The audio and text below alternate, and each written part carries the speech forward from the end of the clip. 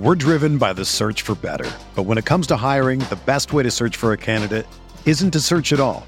Don't search, match with Indeed.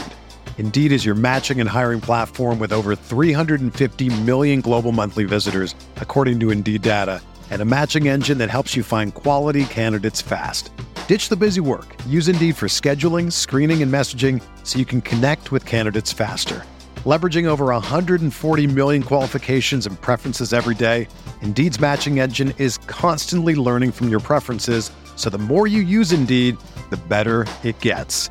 Join more than 3.5 million businesses worldwide that use Indeed to hire great talent fast. And listeners of this show will get a $75 sponsored job credit to get your jobs more visibility at Indeed.com/Blue Wire.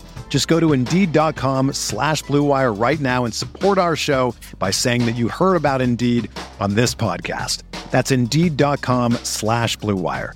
Terms and conditions apply. Need to hire? You need Indeed. This podcast episode is brought to you by Coors Light. These days, everything is go, go, go. It's nonstop hustle all the time. Work, friends, family, expect you to be on 24/7. Well, sometimes you just need to reach for a Coors Light because it's made to chill. Coors Light is cold lagered, cold filtered, and cold packaged. It's as crisp and refreshing as the Colorado Rockies. It is literally made to chill. Coors Light is the one I choose when I need to unwind. So when you want to hit reset, reach for the beer that's made to chill. Get Coors Light in the new look delivered straight to your door with Drizzly or Instacart. Celebrate responsibly. Coors Brewing Company, Golden, Colorado. Support for this podcast comes from Wild Turkey Kentucky Straight Bourbon Whiskey. Let's tune in to their one-on-one with Jamal, a real bartender from Old Fourth Ward in Atlanta. I really get into the backstory of whatever I'm pouring, out of respect. There are literally years of experience behind these bottles. Wild Turkey, same recipe since 1942. If you want a true classic, this is what you want to order. Wild Turkey. Wild Turkey Distilling Company, Lawrenceburg, Kentucky. Copyright 2020, Campari American, New York, New York. Never compromise, drink responsibly. Napa know-how. The Napa guy knows not to judge a man by his car's multicolored paint job or absence of modern gadgetry. Who cares if it's technically old enough to vote and the windows are powered by the strength of your left arm? Your monthly payment is zero, and it'll stay that way. Because with over 500,000 parts and a little Napa know-how, you can keep anything on the road. She may not be pretty, but she's all yours. That's Napa know-how. Napa know-how. Hey, it's Flo, and here's my impression of a reality TV star explaining Progressive's discounts. So I was talking to Greg, and he said that Bailey knew what Erica said about her when we were all on Marcus's boat, and I was like, you what? Wait, for Sear Drama, because Progressive totes has discounts like Safe Driver, Multi-Policy, and Paid in Full. So it's not like he said, she said, shut up, whatever. So basic, you know? Discounts to help you save more. Now that's Progressive. But then he was all, no way, Jose, because his name's Jose. Legit. Progressive Casualty Insurance Company. Discounts not available in all states or situations.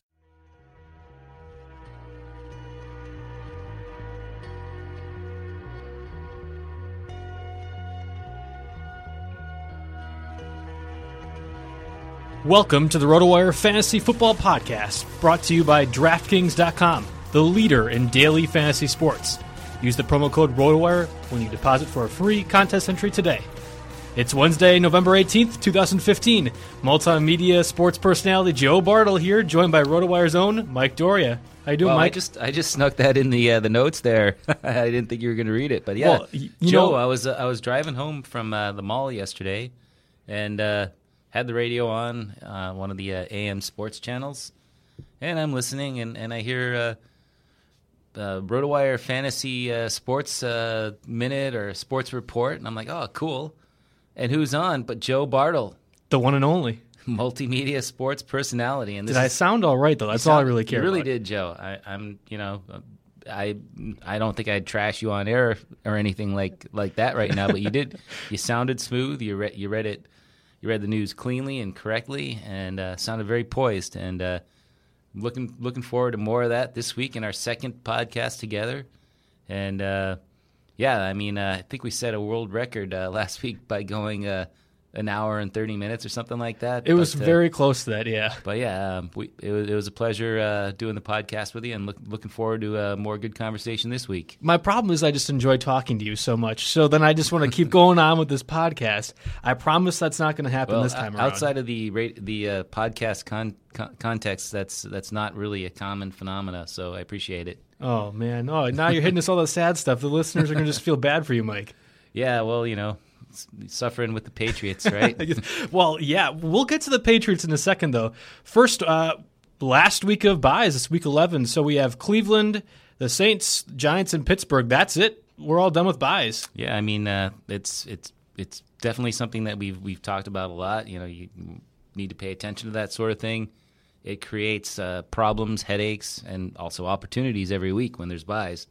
Now, we're all going to be kind of on equal footing there. But as the season progresses, as we discuss in this podcast, players go down with injuries, and that creates new variables.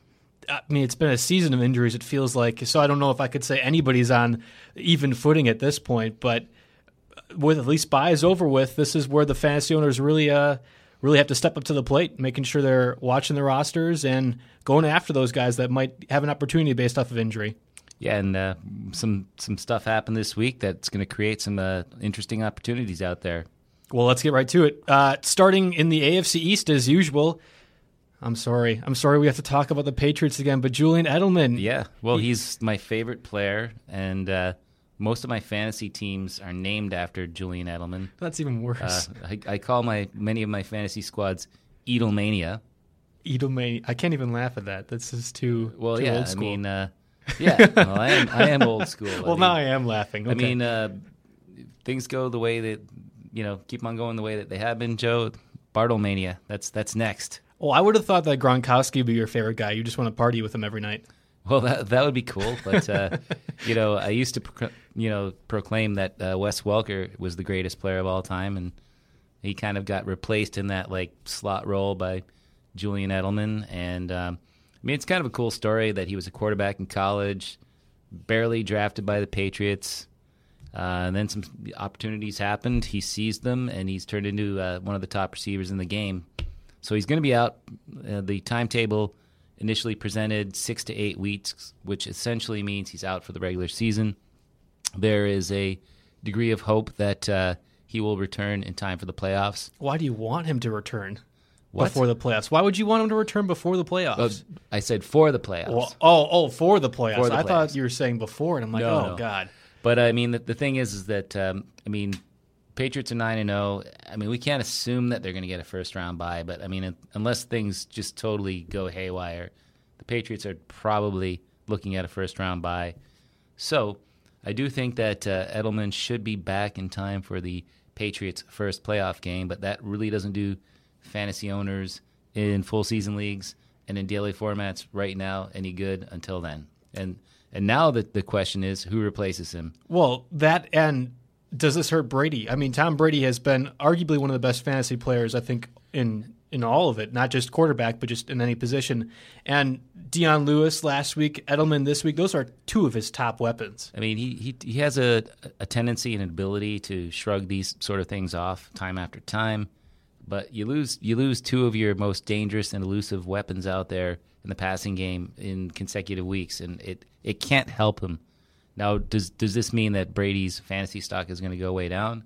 I don't think so. I mean, Gronk is still there, and then Danny Amendola stepped in last week after Edelman got hurt, caught 10 passes. I'm not saying that he is as talented as Edelman. I mean, this is a guy that's had a kind of a sketchy injury history in the past, so I'm just crossing my fingers that nothing happens to him. But at this point, he is going to be a valuable asset in PPR formats. Not sure he's going to find the end zone as much as Edelman did, but I mean, he's the obvious no-brainer pickup there because he was probably available in a lot of leagues until Edelman's injury. Brandon LaFell, he's getting healthier by the week, and he should benefit from seeing a few extra targets per week. And then after that, you start kind of digging deep. You look at Aaron Dobson, but he's more of a deep threat. I don't really see him as a direct replacement for Edelman in any way, although there's just going to be extra targets floating around. So Brady may alter the game plan a little bit, maybe take a few more deep shots, which hasn't been really a common thing for him this year when he's had Edelman constantly open. Right. But and then a real sleeper is Keyshawn Martin, who has been out with a hamstring injury, but after they got him from the Texans, he showed a little before getting hurt, and I have a sneaky suspicion that he might be a bit of a quiet sleeper. And I'm not saying that we can start him this week. I'm not even sure if he's going to play Monday against Buffalo, but definitely got to keep an eye out because the Patriots offense, you never know what you're going to get out of them. And, they're one injury away from Keyshawn Martin being a fantasy superstar. Yeah. And a sneaky sleeper alert right there. I'm interested by that name. I'm also thinking, I was just today actually, about Wes Welker signed with the Rams last week. Yeah. What happened if this injury would have happened like a week before? Would they have went after a guy like Wes Welker? Well, there's a lot of speculation, and that I actually thought of that, as did many other people, as soon as the Edelman injury happened, with the Welker having just signed with the Rams in mind.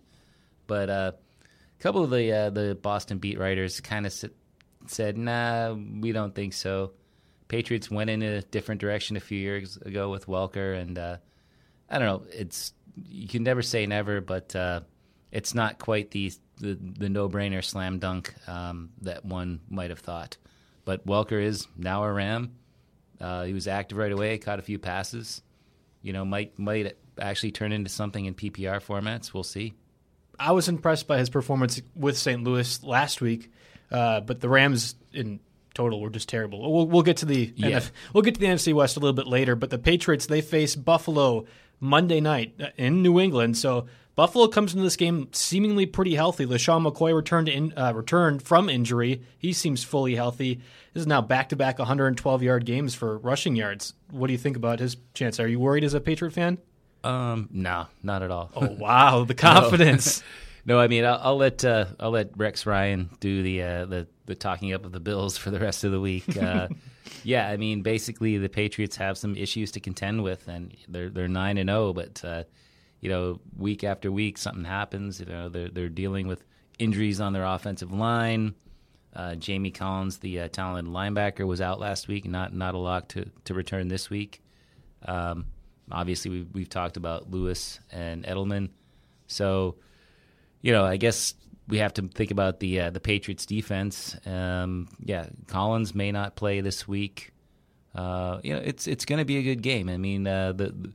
The Patriots tend to get the best out of Rex Ryan coached teams, so it's going to be a fun game to watch on Monday night. Is this the game where Carlos Williams ends his scoring touchdown streak? He's a rookie this year. He's a backup behind LaShawn McCoy, but somehow he's found a way to score in each of his last 6 games. Do you think that this continues against New England or no? Well, you look at it, and he's on a bit of a roll there, but it's got to end at some point. I'm not going to pencil him in for a touchdown every single week, but he is getting some opportunities in close, so he's a consideration in TD-friendly leagues, but obviously, as long as McCoy is healthy enough to receive the bulk of the carries, he will. Moving on to the New York Jets, they face Houston at Houston for another 1 p.m. Eastern Time kickoff. Ryan Fitzpatrick just had surgery after last week's Thursday night loss to the Buffalo Bills. He didn't practice Wednesday. Coach Todd Bowles did say that he'd be willing to practice and play Friday. Is there any chance that Fitz is going to miss any time?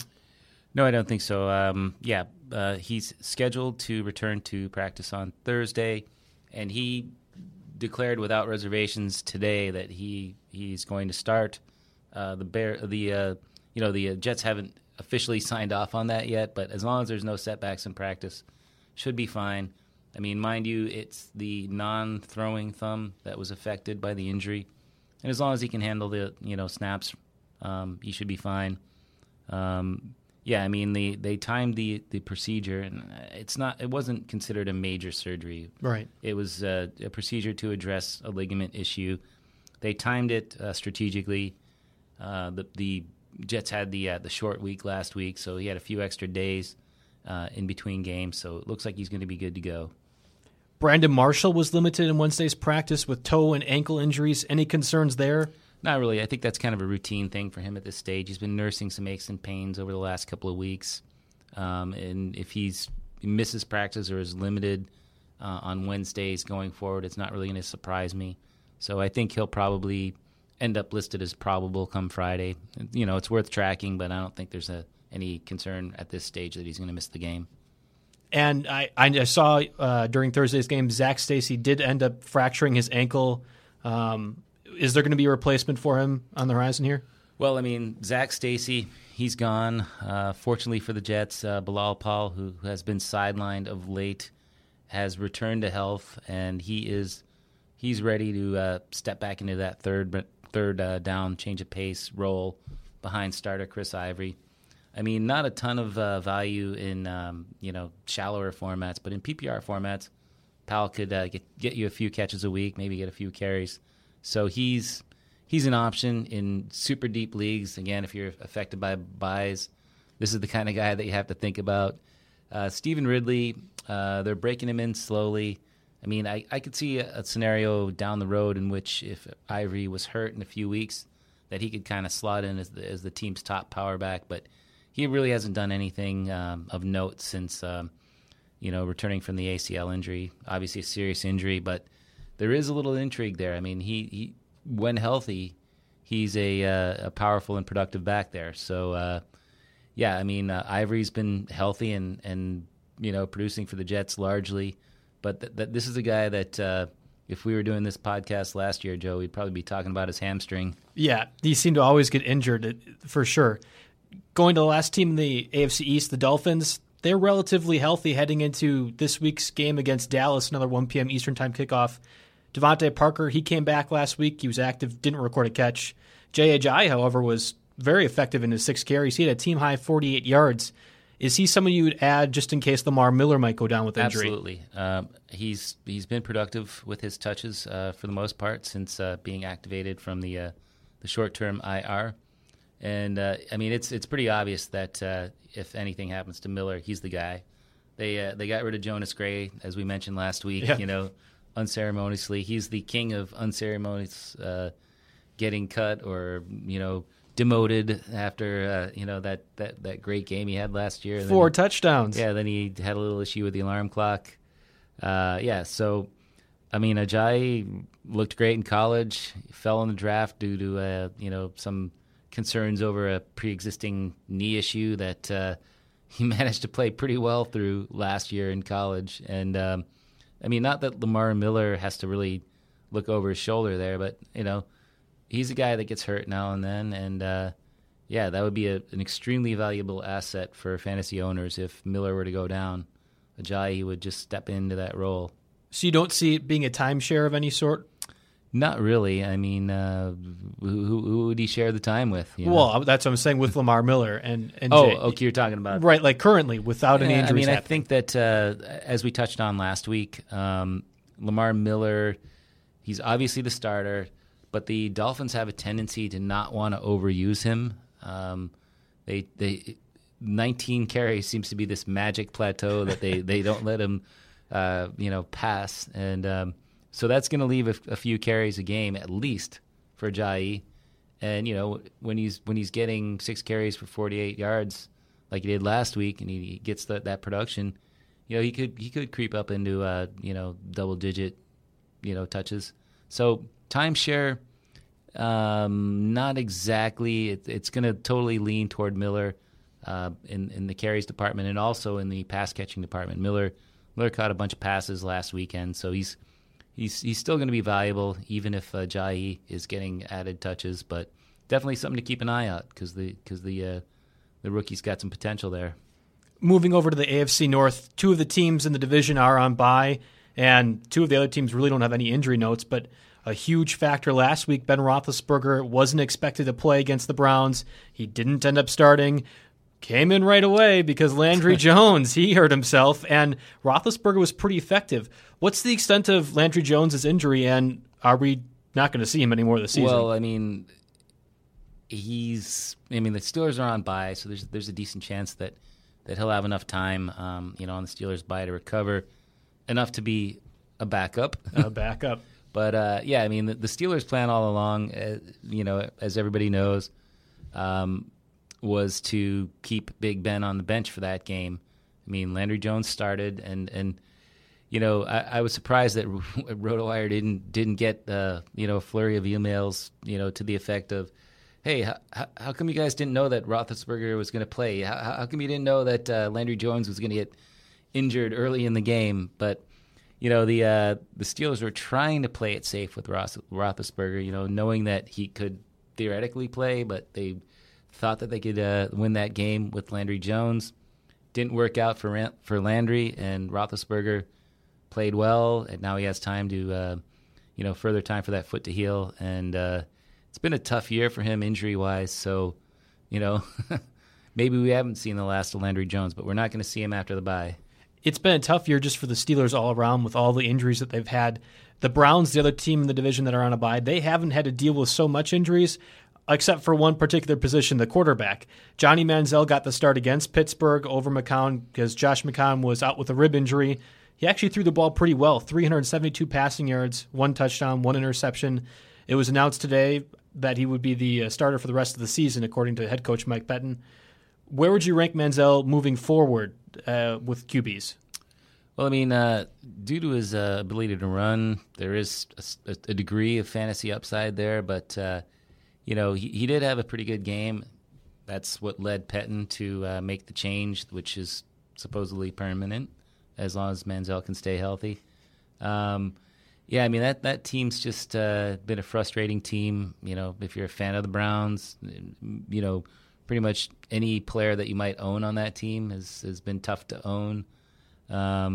They do have a couple of wideouts that are hurt this week, Andrew Hawkins and Taylor Gabriel, dealing with concussions. But, yeah, I mean, Manziel, kind of a bye week plug-in type guy, but the buys are over.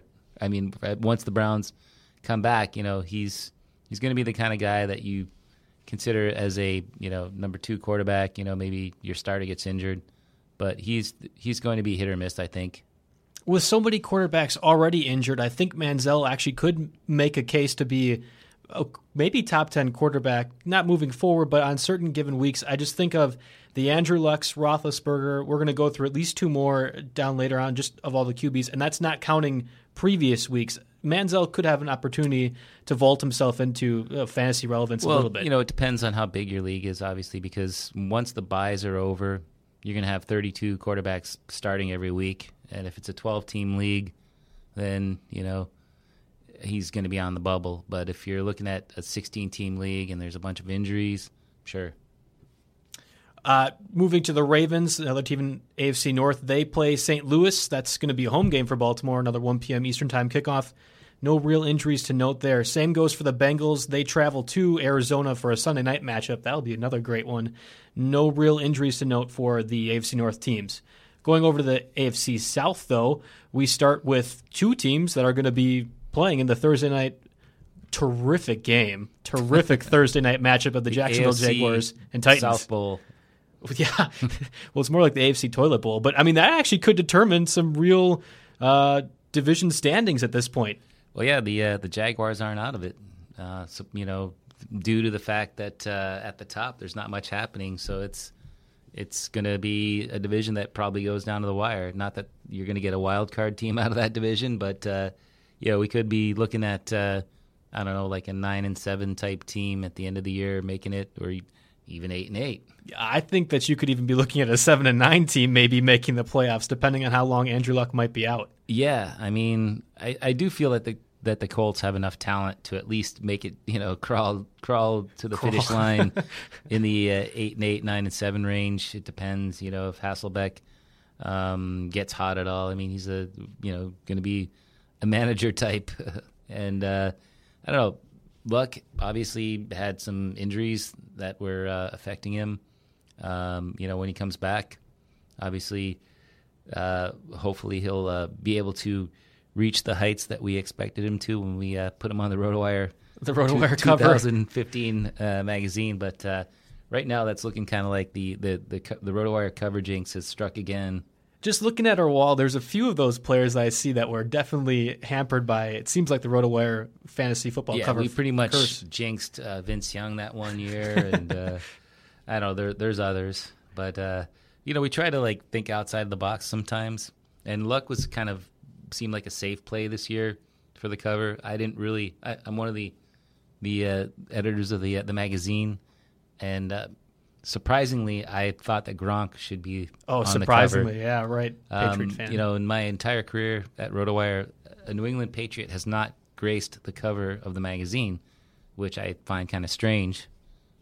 I'm not saying that there's a conspiracy or anything, but I think, there might be. There might be a conspiracy theory? Okay. Well, before we get in extensive talks about the Colts theories that we need to discuss, TJ Yeldon in particular, he's listed as questionable with a foot injury. Other running back options like Toby Gerhart, he's probable with a groin injury, but Bernard Pierce, he's doubtful for the Thursday game with a calf injury. Denard Robinson has just 15 carries all season, so it remains to be seen. Will TJ Yeldon be able to play Thursday? Well, that does seem like a legitimate questionable designation. Yeldon himself thinks that he's going to be able to play, but I don't know. I think that's going to probably go down to game time. Maybe Thursday, some of the either the Jaguars beat writers or some of the national guys like Schefter or Ian Rappaport are going to come out with a more definitive prognosis on Yeldon. But, yeah, definitely something to watch out for. And Denard Robinson, just had the one carry in Week 10. But, take a look at his 2014 game log and, before you discount him. If Yeldon ends up getting scratched, he could actually be an interesting plug-in in Week 11. Allen Hurns, Marquise Lee, Rashad Green, they're all probable receivers for the Jaguars. Hurns in particular, he's had an impressive season now. He's battled through injuries, it seems like, every week. 697 receiving yards, 7 touchdowns. Those are already career highs for him, and we're only halfway through the season. Scored touchdowns in his last 7 games. So, yeah, that's a nice performance by him. And he went to a specialist to get his core injury evaluated this past week. It was a scheduled appointment, so it wasn't a new injury, but goes to your point that he's been playing through stuff all year. And this week, I think it's the is it the ankle and thigh that is listed, has him listed as probable. But he's a tough player, and he's been producing. And even though I read a report today that he may have to have some procedure on his core issue after the season, there's no talk that it's going to shut him down or anything like that. So that's good news for Hurns owners and the Jags. Is he the biggest surprise or one of the biggest surprises this season?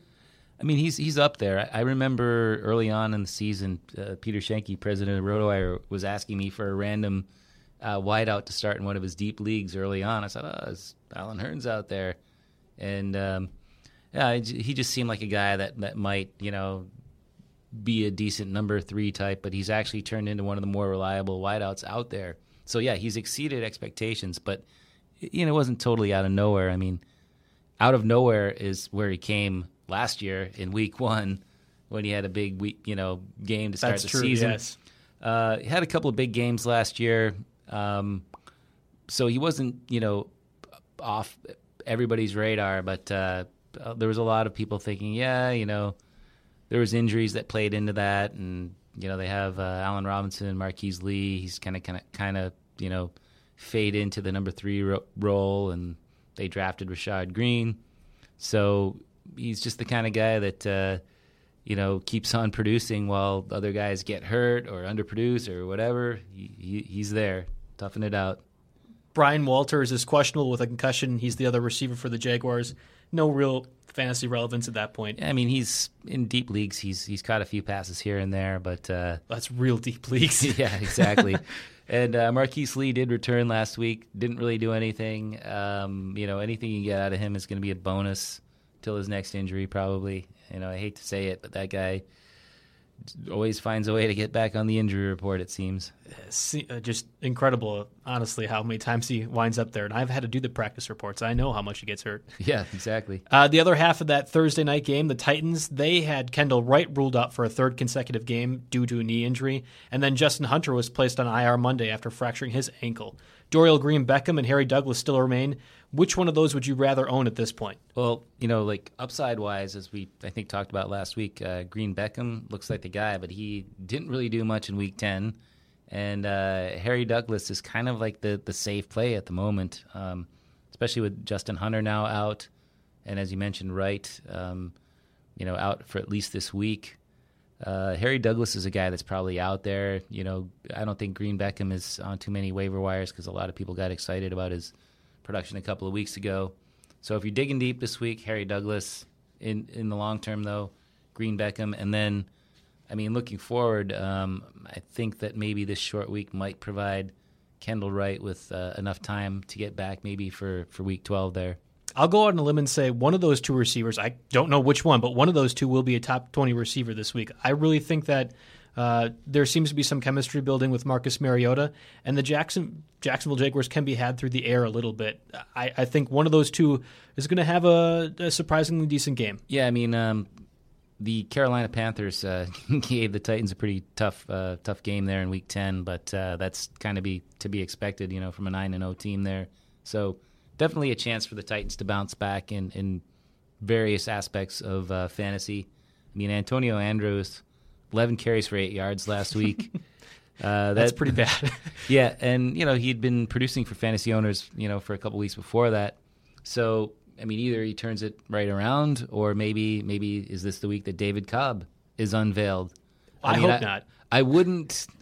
That's a big dart to throw in fantasy, but it wouldn't surprise me if he ends up going out on a limb here. If he ends up leading the team in carries. In my Dynasty League, I ended up having to cut Cobb to make room for Jeremy Langford, and I wanted to get Langford before the Rams game because I was afraid that he would be scooped up right away if he went off against the Rams, and I think that was a good decision, but yeah. I'll be mad at myself if David Cobb goes off, too, against the Jaguars. He wasn't even active last week, so that's really – you can't predict a guy that's gone from the injured list to inactive because he's not quite ready, but the opportunity looks like it's there still.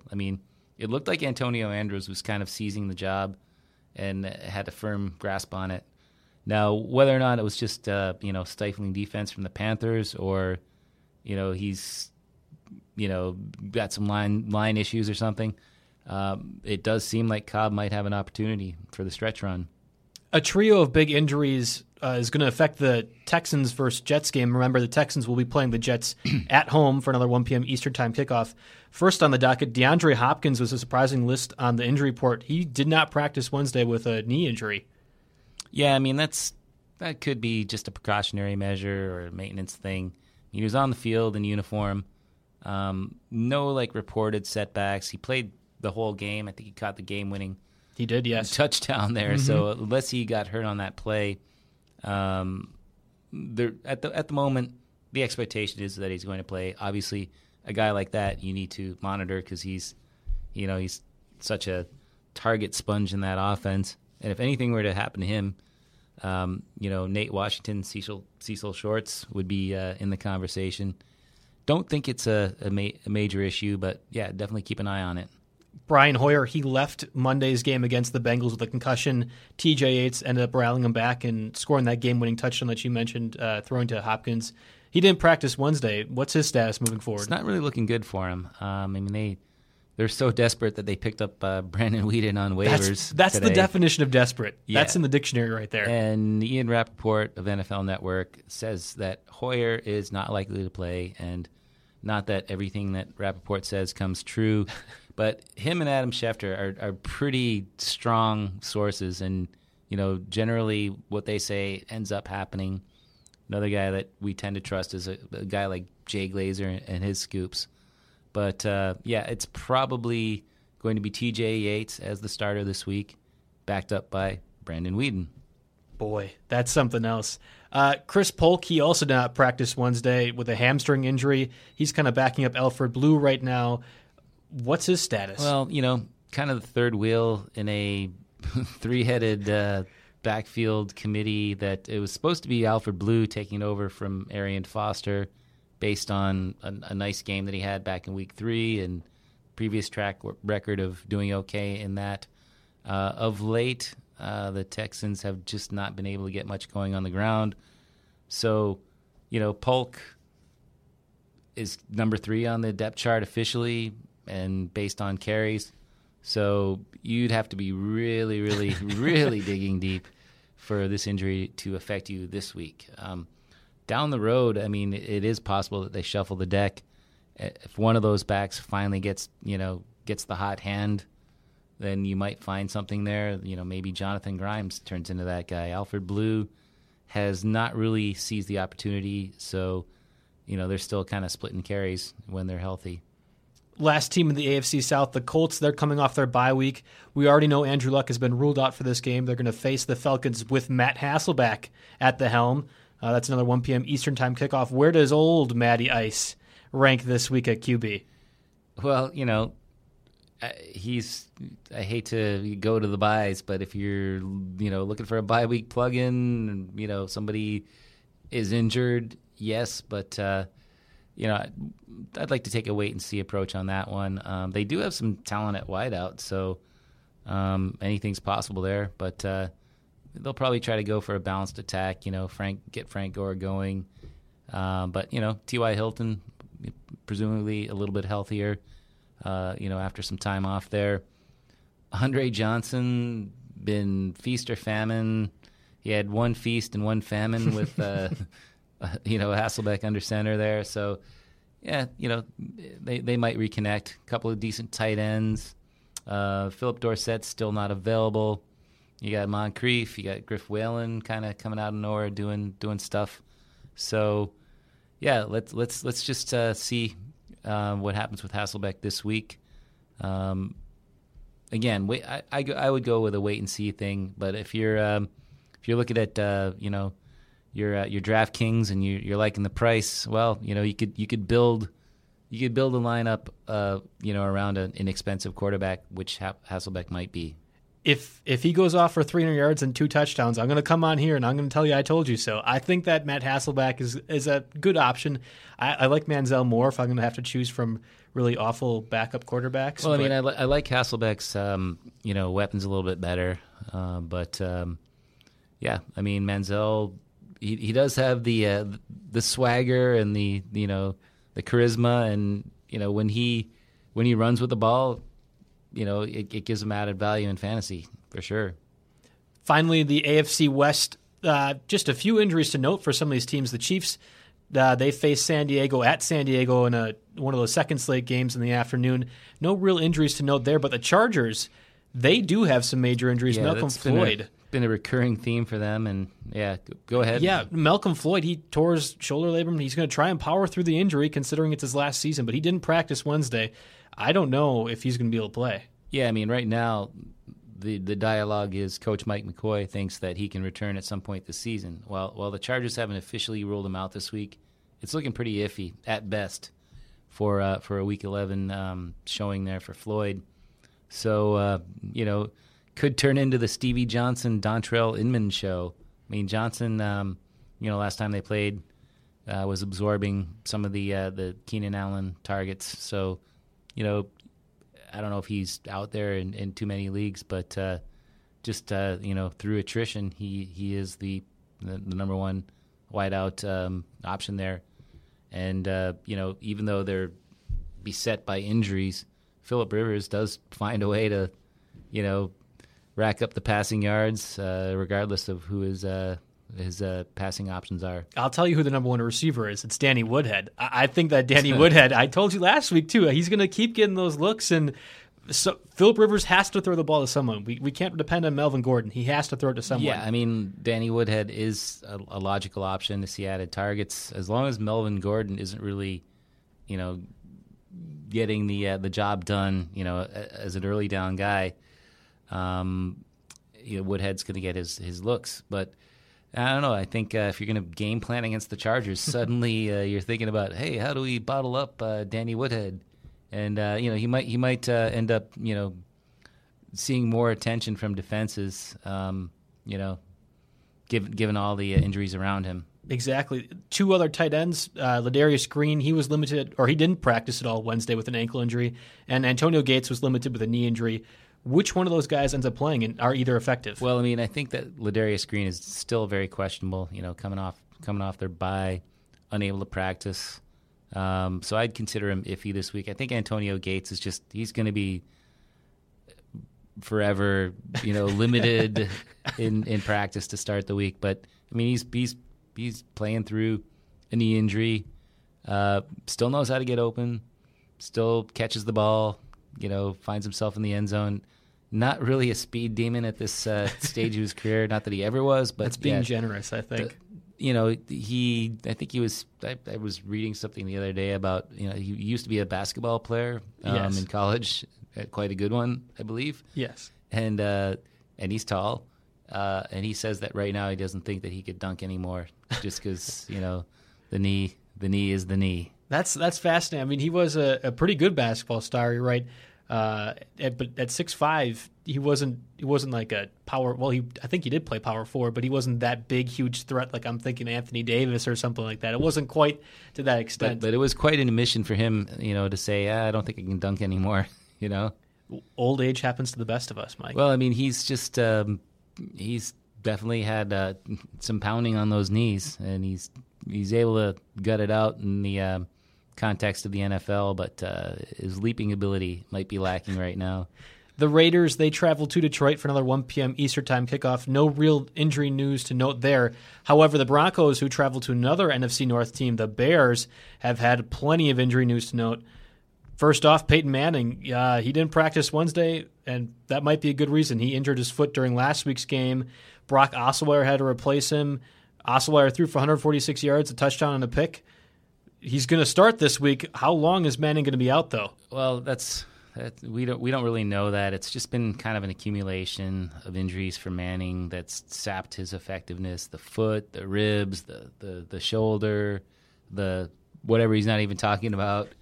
And I have a lot of respect for Peyton Manning as a player, and I wouldn't. He's a smart player that can play well even when he's banged up, but I think it just kind of hit a bit of a tipping point there.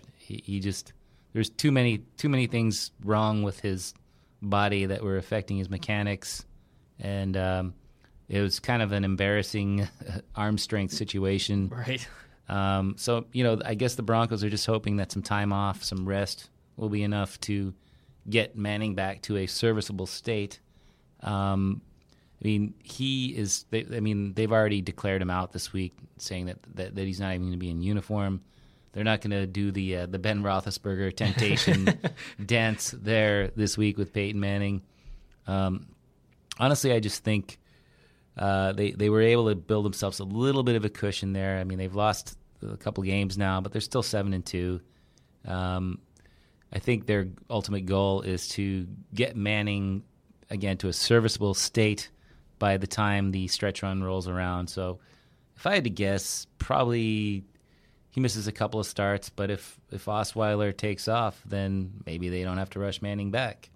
So we'll see. I mean, I think it's kind of literally on Osweiler's shoulder as to whether or not there's urgency to get Manning back. Are you excited for the Osweiler reign? Are you ready to go? How into you are you for Brock Osweiler? It's always interesting to see a new quarterback, a strong-armed quarterback come onto the scene. But, you could have said the same thing about Ryan Mallett or even at one point Brandon Weeden. So jury's still out. But, Osweiler does have some skills. He's got some raw talent. And given, the throws that the Broncos receivers have been getting from Peyton Manning this year, it'll be interesting. He can tell Demaryius Thomas or Emmanuel Sanders, if he's healthy, to go long, and they can and will, and he might actually hit them deep. So that'll add another dimension to the Broncos offense that they really haven't had, in the deck of cards this year. Well, you just brought up Emmanuel Sanders. He didn't practice Wednesday with ankle and finger injuries. Not listed in that was he apparently suffered a head injury as well during that Chiefs game. He seems real banged up. What's his status? Well, I mean, in that game, as you mentioned, I think he was evaluated for a concussion. He was cleared. But, going into the game, he had not practiced the whole week with an ankle issue. Various reports on Sunday morning were that he's not likely to play. He ended up suiting up, did get, shook up in that game, be it, the hit that he took that resulted in him being evaluated for a concussion, the finger. issue that he has right now that's listed on the report. Didn't end up catching a pass, so, I was kind of prepared for I thought you guys said he wasn't playing, and he ended up, going off, on my bench. But I guess anyone who benched Sanders last week has to be relieved because he literally didn't do anything in that game. But I think there's a decent chance that he returns to practice, as soon as tomorrow, and he should be able to tough it out. When he is healthy enough, he's got the wheels, so he could be the guy that Osweiler says go along to, and we could see a couple big, Emmanuel Sanders gains this week. Even with all of Manning's troubles this year, before Sanders got banged up, he was, putting up numbers, getting lots of targets. So, I think that him and Thomas should be okay in the Broncos offense. And, Vernon Davis, I guess this will be his third week. This might be the week that he actually gets going in that offense. We always like to say that the young quarterbacks need the safety blanket, so maybe that's Vernon Davis's role this week. Well, it could be Owen Daniels, but he didn't practice Wednesday due to knee and shoulder injuries. Yeah, I think that's kind of routine for him at this stage. It was back when he was with the Texans. He was kind of a, habitual getting a day off on Wednesday kind of guy. He's been around for a while. I think that the Broncos got Vernon Davis for a reason, and not that they don't like Owen Daniels, but Vernon Davis is just a superior athlete and can add a nice wrinkle to that offense. Before we move to the NFC, we first have to do our DraftKings promo. Fantasy football just got a whole lot more interesting. Week 11, DraftKings will host yet another Million Maker event, with $1.2 million going to first place. Go to DraftKings.com and enter promo code ROTOWIRE to play free with your first deposit on DraftKings. That's promo code ROTOWIRE for a free entry now with your first deposit at DraftKings.com. This isn't fantasy as usual. This is DraftKings. Welcome to the big time. Yep. I'm going to say it again. Welcome to the big time, Joe. I feel very comfortable in the big time. Second week in the big time. Yep. I can tell. I think you did a great job last week, but there's a little bit more zip on your passes this week. You're throwing with more confidence. There's no more Peyton Manning happening right now? Well, yeah, no more happy feet behind the microphone or anything like that. Well, I'm hoping to be a little more like Brock Osweiler, just standing in the pocket, chucking the ball 75 yards. That's what I'm looking at. But I know I don't want to be like Sam Bradford. The Eagles will go to Tampa Bay. No, I'm sorry, the Eagles will stay home. They face Tampa Bay, another 1 p.m. Eastern time kickoff. Yet another quarterback. This one, really not surprising given his injury history. He exited last week's game due to concussion and shoulder injury. That's a potentially separated shoulder from reports that have indicated today. Well, I guess the good news is he didn't tear his ACL. But, I suppose. But, it is I believe it's a AC sprain / separation of his non-throwing shoulder. And at this stage, I believe the concussion is the greater issue. As of Wednesday, he was not cleared from the NFL's concussion protocol. And, if I had to put money on it right now, I would say that Mark Sanchez is your Week 11 starter at quarterback for the Eagles. Dun, dun, dun, dun. Yet another one that we have to talk about as far as bench quarterbacks being starter. Where does he rank this week? I think we're a little desensitized to the whole Chip Kelly offense thing, but, he has had success in that offense. There are some good weapons in that offense. So there is potential for success there for Sanchez. And if he gets the start, I think it's worth a dart, I think he's had a history of looking good for a while before, inevitably sort of devolving into the guy that ends up being Sam Bradford's backup for the Eagles. But, once upon a time, first-round pick, had some good seasons with the Jets. The Chip Kelly fast-paced offense, I think he can handle that. And solid weapons. Aguilar's made an appearance in Week 10. So, finally. Maybe not enough to help a ton of fantasy lineups. But, there's a guy that could actually make some noise down the stretch. Ryan Matthews has another guy that's been making a lot of noise, but he didn't practice Wednesday due to concussion as well as a groin injury. If he misses time, is that going to open more carries in the backfield for DeMarco Murray or Darren Sproles? I think that DeMarco Murray is going to absorb the carries. Darren Sproles he's pretty much limited to just, catching passes out of the backfield in that offense. I still think that he's underutilized, but, I don't see him in practice every day. I don't know if he's lost anything or anything like that, but it does seem that, on paper he's a really nice fit for that offense, and he could get him into some space, and he can make some plays there. Without getting into too much talk about the Patriots, I think Sproles could have been a great fit for New England, especially with Dion Lewis down. I don't know. Been dynamic, I think. Yeah, I think when Sproles was available, there was talk that might happen, but price wasn't right. Dion Lewis, it's a tough story for him. He was the guy that the Patriots apparently liked, coming out of college and stuff. Had injuries at a couple of stops before the Patriots finally seemed to be putting it together. But it's just kind of a slight-framed guy who wasn't afraid to take hits. Who took actually he didn't take a hit for this latest injury, but he's just had to run a tough luck in that department. Moving to another team in the NFC East, the Redskins. They travel to Carolina, those 9-0 undefeated Carolina Panthers. It's another 1 p.m. Eastern Time kickoff. No noteworthy injuries really to talk about, so that gives me a great chance to brag about Kirk Cousins. Last week I came on here, said Kirk Cousins, great DFS option. What did he do? Throw for 324 yards and 4 touchdowns, and the Saints defensive coordinator, Rob Ryan, promptly fired. Yeah, I do recall you touting Kirk Cousins last week. I didn't necessarily buy into it. I did like the matchup, and it definitely paid dividends. Anybody who rolled with him, kind of a surprising output considering that guys like Pierre Garçon and Deshaun Jackson didn't do much in that game. Found Jordan Reed a couple times in the end zone. Matt Jones, the running back, got into the act as a pass catcher out of the backfield. So, we'll have to see if it's sustainable, but you kind of look at that Saints defense as like, who's playing the Saints this week?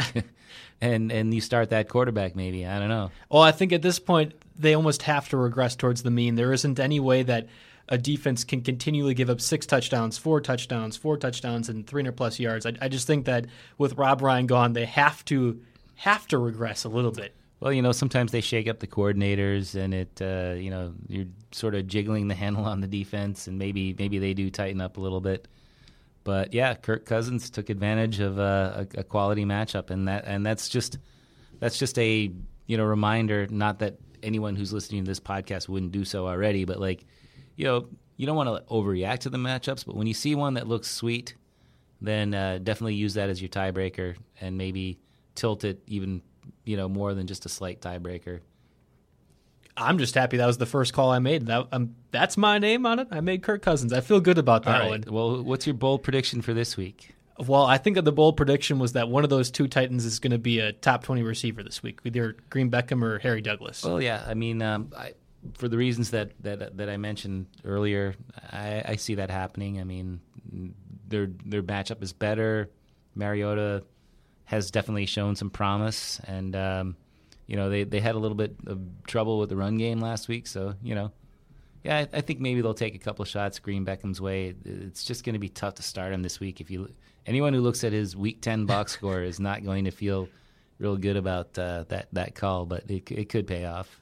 His box score certainly wasn't pretty, but who's going to potentially have a pretty nice week this week? Tony Romo. The Cowboys travel to Miami for another 1 p.m. Eastern Time kickoff, and the starting quarterback for the Cowboys, well, he might practice to Thursday, and he could very well play Sunday. What are the odds that he gets a chance to perform? I think that basically that's the plan. He had they've already got him into his rest Wednesday, return to practice routine for this week. But the expectation is that unless there's any sort of setback, and I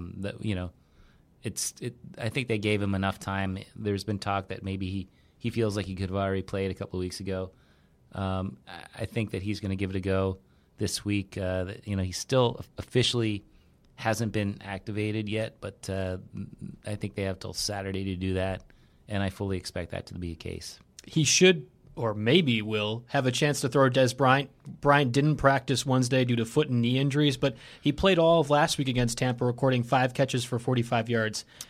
Yeah, he hurt himself more, I think, in the locker room with his rants than he did on the field. He should be fine. He's one of the wideouts out there, like I mentioned Brandon Marshall, just a guy that's been dealing with some aches and pains. Obviously, he was out for a while, and since he's come back, there's a couple of things in play there, but he'll be out there.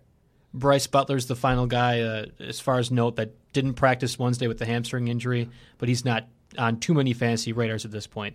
Yeah, I mean, maybe those 22-team leagues or something like that. Yeah, those crazy leagues. The Giants, the final team in the NFC East, they're on bye. Victor Cruz was placed on season-ending injury reserve. He's going to have surgery on his injured calf. The Giants then signed Hakeem Nicks in his place. Any chance that Hakeem Nicks regains his 2011 form? I mean, maybe if there's like a fountain of youth at Giants Stadium that he can drink from. But I mean, he does have familiarity with that offense, that quarterback. Anything's possible. But I mean, Odell Beckham Jr. He's the guy. They have Ruben Randle. He's a serviceable wideout option. Dwayne Harris has actually put up some decent numbers of late. So I think he's just there as kind of a comfortable shoe of a insurance policy there in that offense. I wouldn't expect great things out of him. I mean, he had a good situation last year and didn't really make anything out of it. So yeah, I wouldn't overreact to that one and expect him to return to his form that he enjoyed with the Giants. Although I don't have his ID in front of me here, but he's not that old. What is he, like 28 or something like that? I bet you he could be closer. He might be 30. He might be 30. Well, anyway, he seems like he's been around forever, but he's not the gray beard that you might think. There's a lot of big there's a lot of big injuries in the NFC North, but the biggest one definitely seems to be focused on this Packers-Minnesota game. Huge matchup for my boys. They travel to Minnesota. That's going to be another second slate kind of game late afternoon. Aaron Rodgers, limited at practice with a shoulder injury. He came down awkwardly during multiple hits in the Detroit game. He should be good to go, right? I mean, I'm not going to sit here and say relax, but relax. I mean, he'll be out there. I mean, the Packers are kind of in a bit of a funk right now, and I mean, if they're going to get back on track, it's going to be through Aaron Rodgers, and I think he knows that, and I think he's going to do what he needs to do to help get the team back on track. I mean, he did throw for 333 yards last week. Yeah, it's time to some of his wideout options are a little bit banged up, but I think they're going to make it work there with Cobb, Devontae Adams, 21 targets. How do you only catch 10 passes? Like what? Like I didn't get to see the whole game there. A lot of them were either spiked in the ground or thrown over his head.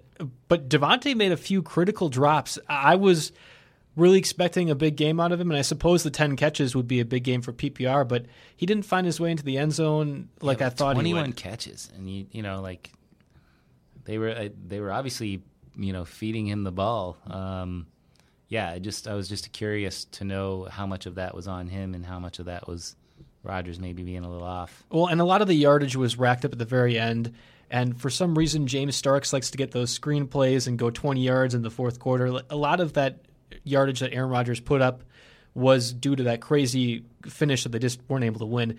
I don't know if you caught the kick at the end with Mason Crosby. I'm watching that at home, and I don't know what happened. Like, it didn't get blocked. He didn't look like he slipped.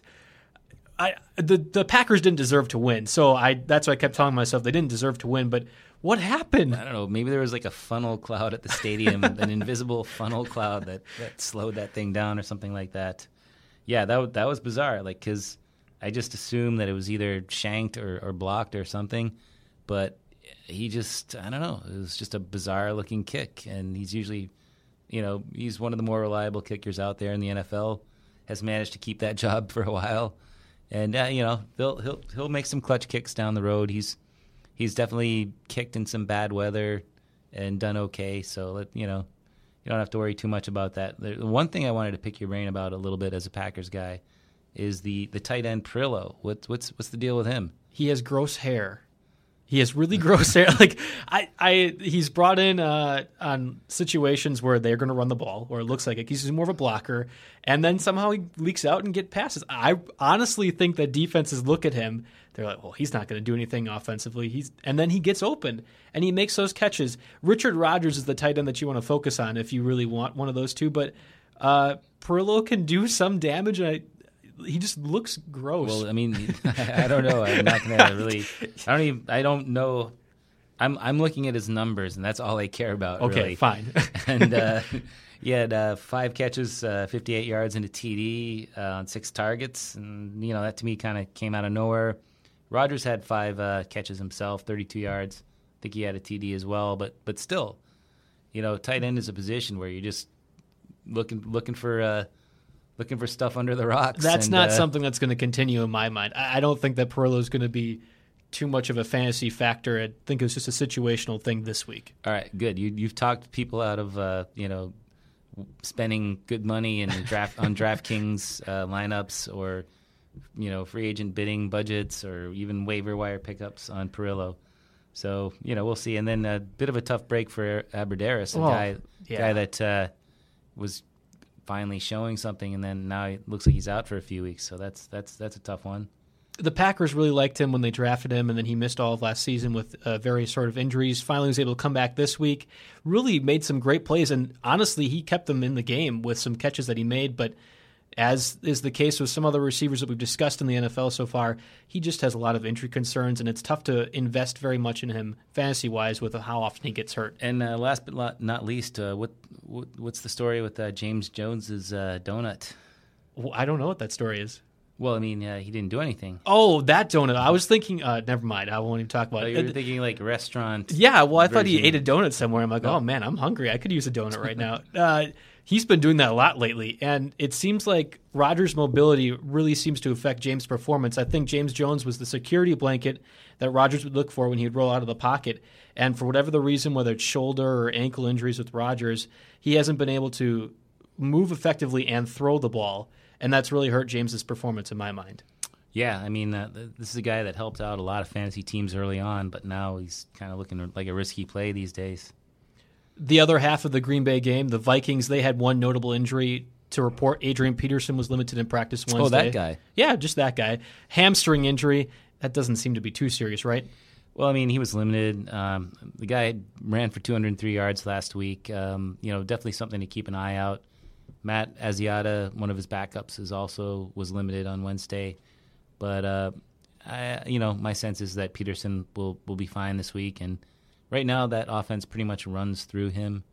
Not a whole lot going on in the passing game, in terms of, Stefon Diggs had the nice run there earlier this season, but he's turned into kind of not the most reliable option these days. And Mike Wallace, I held on to him in a couple leagues there, just hoping, and then finally when I had to make some moves to compensate for some buys, I finally just had to part ways, and so I don't know. We'll see if he can pick it up towards the end there, but somehow the Adrian Peterson led Minnesota Vikings have overtaken the Packers. I think Diggs is actually going to have a decent performance against the Packers, but I think the Packers will win and reclaim the NFC North crown for now. That's a good call. You look at that matchup and you think that it might be set up for him to come back this week. Especially considering Bridgewater was a full participant in practice Wednesday, coming off the concussion. He should be good to go, and I think that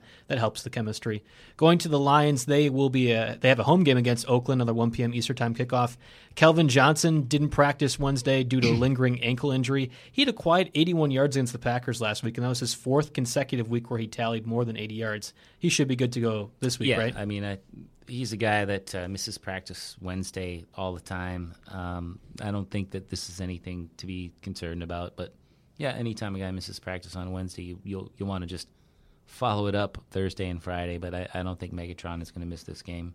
Joique Bell was limited in practice due to a shoulder injury.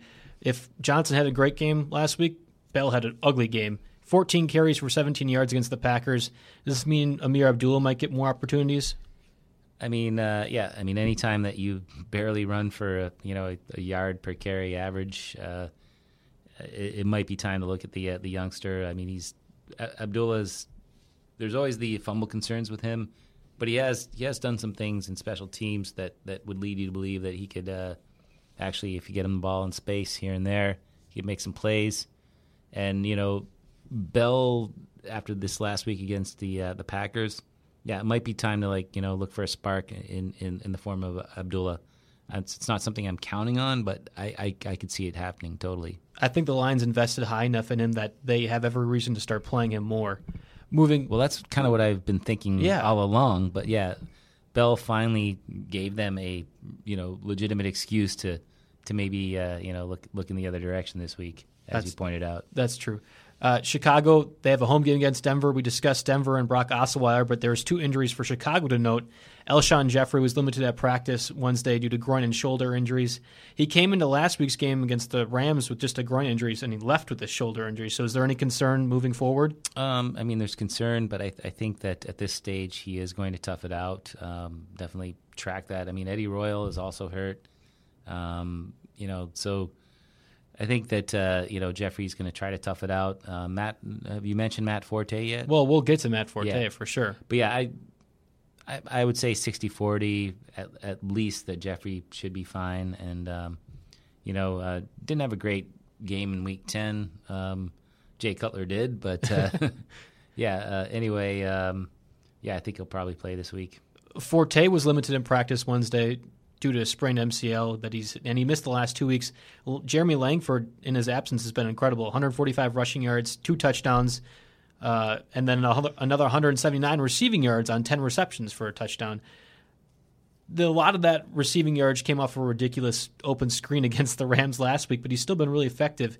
Should Matt Forte play this week? I think that the sprained MCL injury is typically a 2 to 4 week injury. Now we're heading into week 3.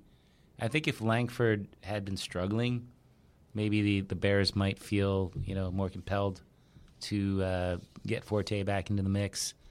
I definitely think that Forte has a chance to play this week, but if there's any doubt, they'll probably sit him another week. But this one could probably go down to the wire. I think that even if we have a feeling that he's probably not going to play, the Bears are probably going to list him as questionable, and they might declare it some form of game time decision there. So, those who benefited from Jeremy Langford's strong run there might get another week out of him.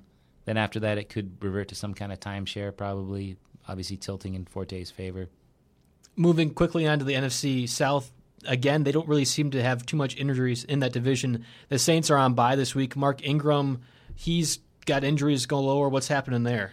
Well, he had some minor thing in Week 10 that led to Tim Hightower seeing a bunch of carries. But I think the bye week should provide Ingram with enough healing time that he should be fine come Week 12. But definitely something to keep an eye on because he had limited carries in Week 10. And, again, Hightower kind of came out of nowhere with the double-digit carries in that game. The Panthers faced the Redskins. They're at home.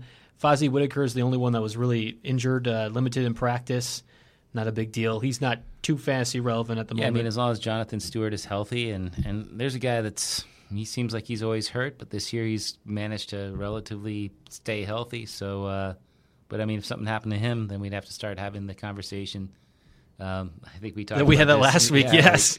Fozzie, Cameron Artis-Payne, there's going to be an injury that's going to happen in the next few weeks. That there's going to be another random fantasy superstar that comes out of nowhere, and I still say that Fozzie Whitaker has as good a chance as anyone. Well, that's a good one that you can have on record for when it eventually does happen. If you just throw enough names out there, enough random names, one of them is going to stick. So I don't know. I'll try to sneak in a few more here and there, but. Jeremy Langford is a guy that no one was thinking of. People were just assuming that Forte would be, the guy for the whole season, and he obviously had one of the more direct paths to a full workload when the guy in front of him got hurt. Other other running backs go down, and it's not quite as clear who's going to take over. Sometimes it's a committee, but the Bears just went straight for Langford. So you got to try to look at those situations and think about, well, if this guy gets hurt, what are their options? Sometimes teams only really have the one, and those are the random guys that could actually end up paying off.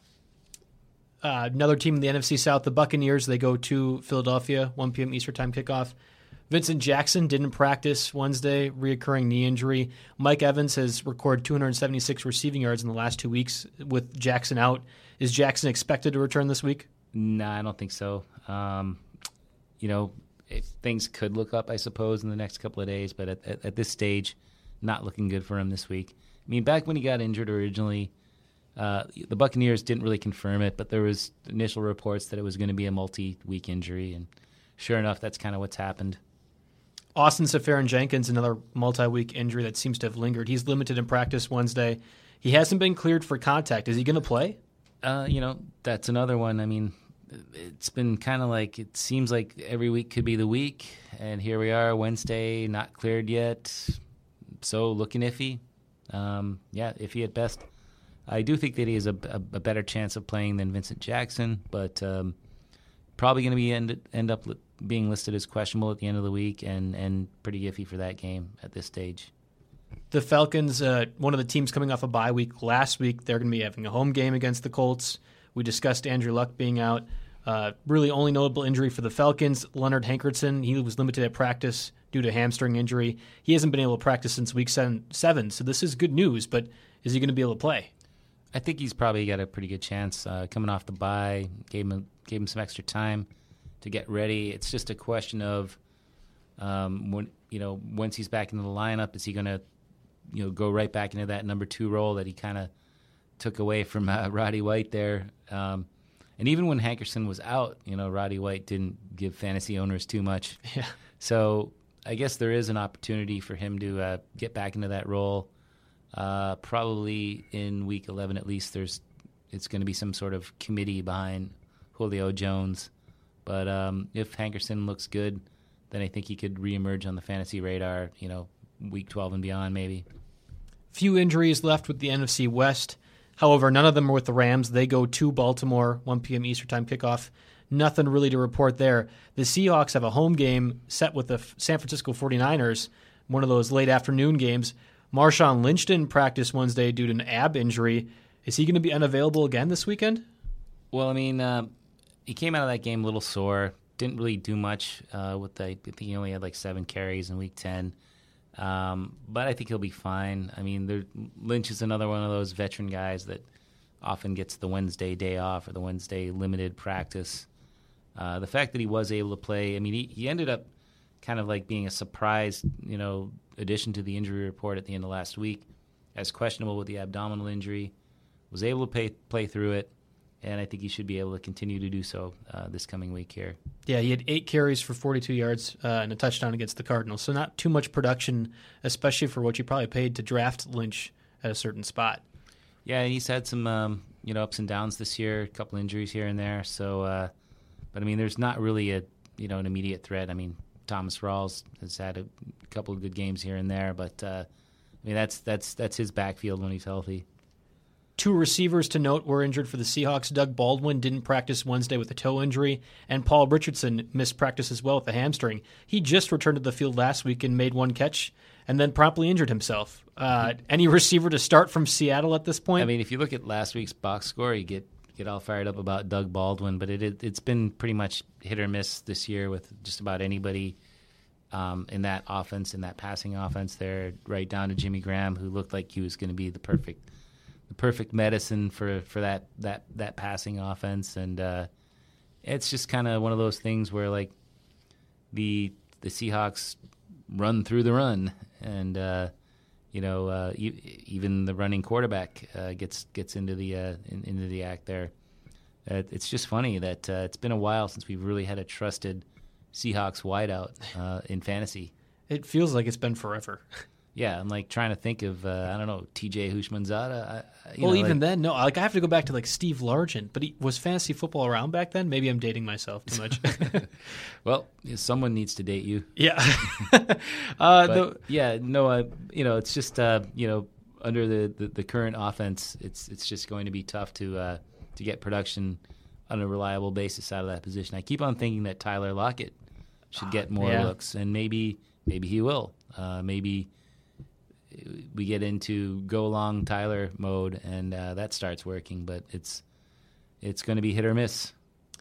Other half of that game, the 49ers, Carlos Hyde, again, didn't practice Wednesday. He's still having problems with that fractured foot. If Hyde doesn't play, who's the running back to own? I know it's not a great matchup, but what are we thinking? Sean Drawn. Yep, Sean Drawn. Yep. The talented Mr. Sean Drawn. I mean, Pierre Thomas he's kind of one and done, in a 49ers uniform. Travaris Cadet, Kendall Gaskins are around, but it was Drawn that kind of surprisingly ended up being the featured guy the last time they played. So, yeah, I don't really have a good read on Carlos Hyde. He was supposed to practice today, so the fact that he didn't, I don't know if that was a precautionary measure or if it's indicative of a setback. So, yeah, he's hardly a lock to return to action this week, that's for sure. Anquan Boldin was the only other notable player injured. He was limited at practice, still with that hamstring injury. It seems like he should be able to play, though. Yeah, I get the feeling that he's going to be able to give it a go this week in the absence of a setback, and they could certainly use anybody with talent in that offense at this stage. It just hasn't really gone that well. Getting rid of their coach, and now they've switched quarterbacks, and tough times in San Francisco. Blaine Gabbert is the part that kind of worries me if I was to use any San Francisco wide receiver. Blaine Gabbert, to his credit, he did okay in his initial start with the 49ers. And, maybe this is time for the Blaine Gabbert renaissance, but that's I'm not really buying into that just yet. What do you think about that? Is he one of your random guys who could do well this week? We discussed so many different backup quarterbacks, and I just forgot about Blaine Gabbert entirely. But I don't trust him at all. I've seen enough of Jacksonville. Against the Seahawks too. That's a tough matchup, even for like Colin Kaepernick, who I think is the better player, honestly. And I'm not a huge Kaepernick fan. I don't think there's anyone that's going to be able to succeed that much against the Seahawks. Yeah. Last team to note, the Cardinals. They have a home game, a Sunday night game against the Bengals. 3 receivers had injuries for them of note. John Brown and Michael Floyd didn't practice with hamstring injuries, while Larry Fitzgerald was limited at practice with an ankle injury. Are we concerned with any of those receivers missing the game? Well, I mean, John Brown has been battling that injury for a while. He did play a decent chunk of snaps in Week 10. Didn't do anything to speak of. I think he should be out there, but the question is how much is he going to see in terms of targets? He was kind of a ascending player before he started getting banged up, and now he's kind of a tough guy to play, at least until he gets the production back. Larry Fitzgerald had a big game in Week 10. I don't think that his limitations Wednesday are anything to worry about. Michael Floyd, he had an even bigger game last week. Yeah. 7 catches, 113 yards, and 2 touchdowns. But he's the guy that whose status is actually maybe a little bit questionable. I mean, I think there's a decent chance that he returns to practice as the week goes on. But I wouldn't consider him a lock to play this week. Definitely a guy to keep an eye on. And then that if it ends up turning into a questionable / game time decision there, you never like to have to, roll the dice on a guy that's got the Sunday night kickoff or the Monday night kickoff, even worse. So if Floyd is one of your guys, hopefully you have someone, from either the Sunday night game or the Monday night game you could sub out in case he is scratched. Mike, that's it. We ran through the gauntlet there. How do you feel? I feel like ready for that donut now. Oh my God! Yeah, see, now that you brought it up, my tummy's been grumbling the whole time. Yep, that was like the word that I said that kicked in some feelings there that got you into the 2-minute drill there. And, I was like Coach. I was like Berman on ESPN, just going through the 2-minute drill real fast. I just want that donut. Back for more next week. Good job this week, Joe, and good luck with all your teams. To our listeners out there, same to you. And if you have any questions about lineups, who's playing, who's not playing, make sure to check out the site because we follow it closely throughout the week. Yep. Just a reminder, this RotoWire Fantasy Football Podcast was brought to you by DraftKings.com, the leader in daily fantasy sports. Use the promo code RotoWire when you make your first deposit for a free contest entry today. Mike, I wish you the best of luck as well in all of your fantasy football endeavors this week, and I hope to join you again next week. Right. Talk to you then, Joe. Later. Napa know-how. A Napa guy knows that by the foot, there's no better ride than an old station wagon. Room for 6 people facing forward, 2 people facing backward, and a whole lot of luggage, lumber, and bicycles haphazardly strapped to the roof. If you can parallel park that beast, you can park anything. And with some quality parts and a little Napa know-how, you can keep your land ship running longer, stronger. It's not obsolete. It's a rare treasure. That's Napa know-how. Napa know-how. Mother's Day is almost here, and you can get her the most beautiful time-tested gift around. A watch she can wear every day from Movement. Whether your mom is into classic dress watches, rare and refined ceramics, or tried-and-true bestsellers, Movement has something she'll love. And right now, everything at Movement is up to 50% off site-wide during their Mother's Day sale. A watch is a gift that celebrates all the time you spent with Mom. And a Movement watch is even more than that. Movement uses industry-leading materials for their fresh, modern watch designs, from technically complex ceramics to vintage-inspired style, all for an incredible value your wrist and wallet will both love. And with one-size-fits-all convenience and fast free shipping and returns, it's a stress-free shopping experience. Save big on the best Mother's Day gift ever with Movement. Get up to 50% off site-wide during their Mother's Day sale at MVMT.com. Again, that's up to 50% off at MVMT.com.